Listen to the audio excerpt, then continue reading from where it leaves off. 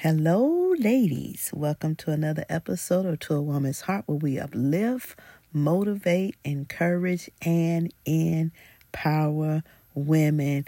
Glad that you are here. Thank you for stopping by. Thank you for listening in.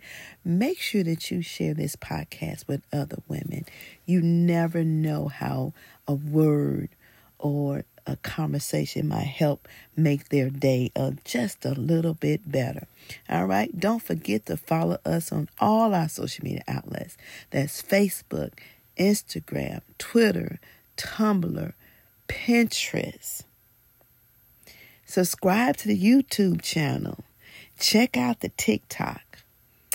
And if you are a woman who has a business and you would like to be highlighted, please send us an email to number2@awomansheart.org and check out the website. Maybe something on the website that will inspire you, and check out the t-shirts that speak to the heart of the woman. Well, today we're going to talk about the past. And boy, when you talk about the past, that conversation can go on and on and on. You know why? Because we like to live in it. Here we go. Okay, so I got a question, and hopefully you all can help me with an answer. Why is it that people dwell so much in the past? Why is it so hard for anyone to let the past go? Is it helping you? Is it putting you in a better position?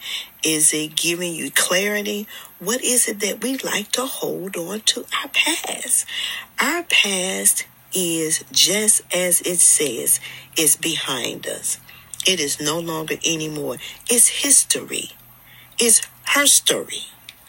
So what happens in your past is your past. You can't change it. You can't fix it. And you definitely can't get a redo. So why do we hold on to things in our past?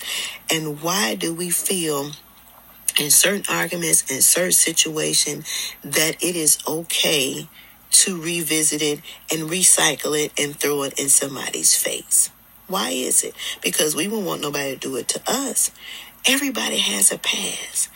Everybody has a past. Do you know how many closet doors that people do not want open? Do you know how many skeletons are in the back of the closet that nobody wants nobody to know about?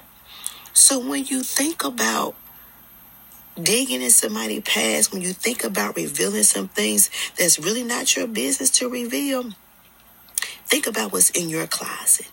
Think about what's in your past that somebody can bring up about you. Let's bury the past. Let it rest. Stop giving it life. It don't need any more air to breathe. It's the past. What we should be focused on is our present. And what we should be visualizing is our future. The past is behind us. Let it go. It's okay. It's okay to cut some strings. And one of those strings is your past. So if you can't cut it, figure out what you got to do to let it go. I'm telling you, your life would be so much better if you let the dead weight go. And the past is dead weight. Let the past go. Let it go.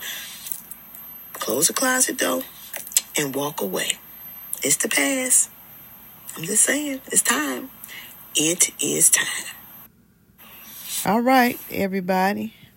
Well, so with that conversation, tell me what you think about letting go of your past. Are you an individual who holds on to your past? Are you one of those individuals who recycle the past when you get into an argument? This is great conversation for you to think about. We're supposed to be becoming our better, best selves. And the best way to become our better, best selves is do evaluation of some habits that we can afford to break. And one of those habits is living in our past.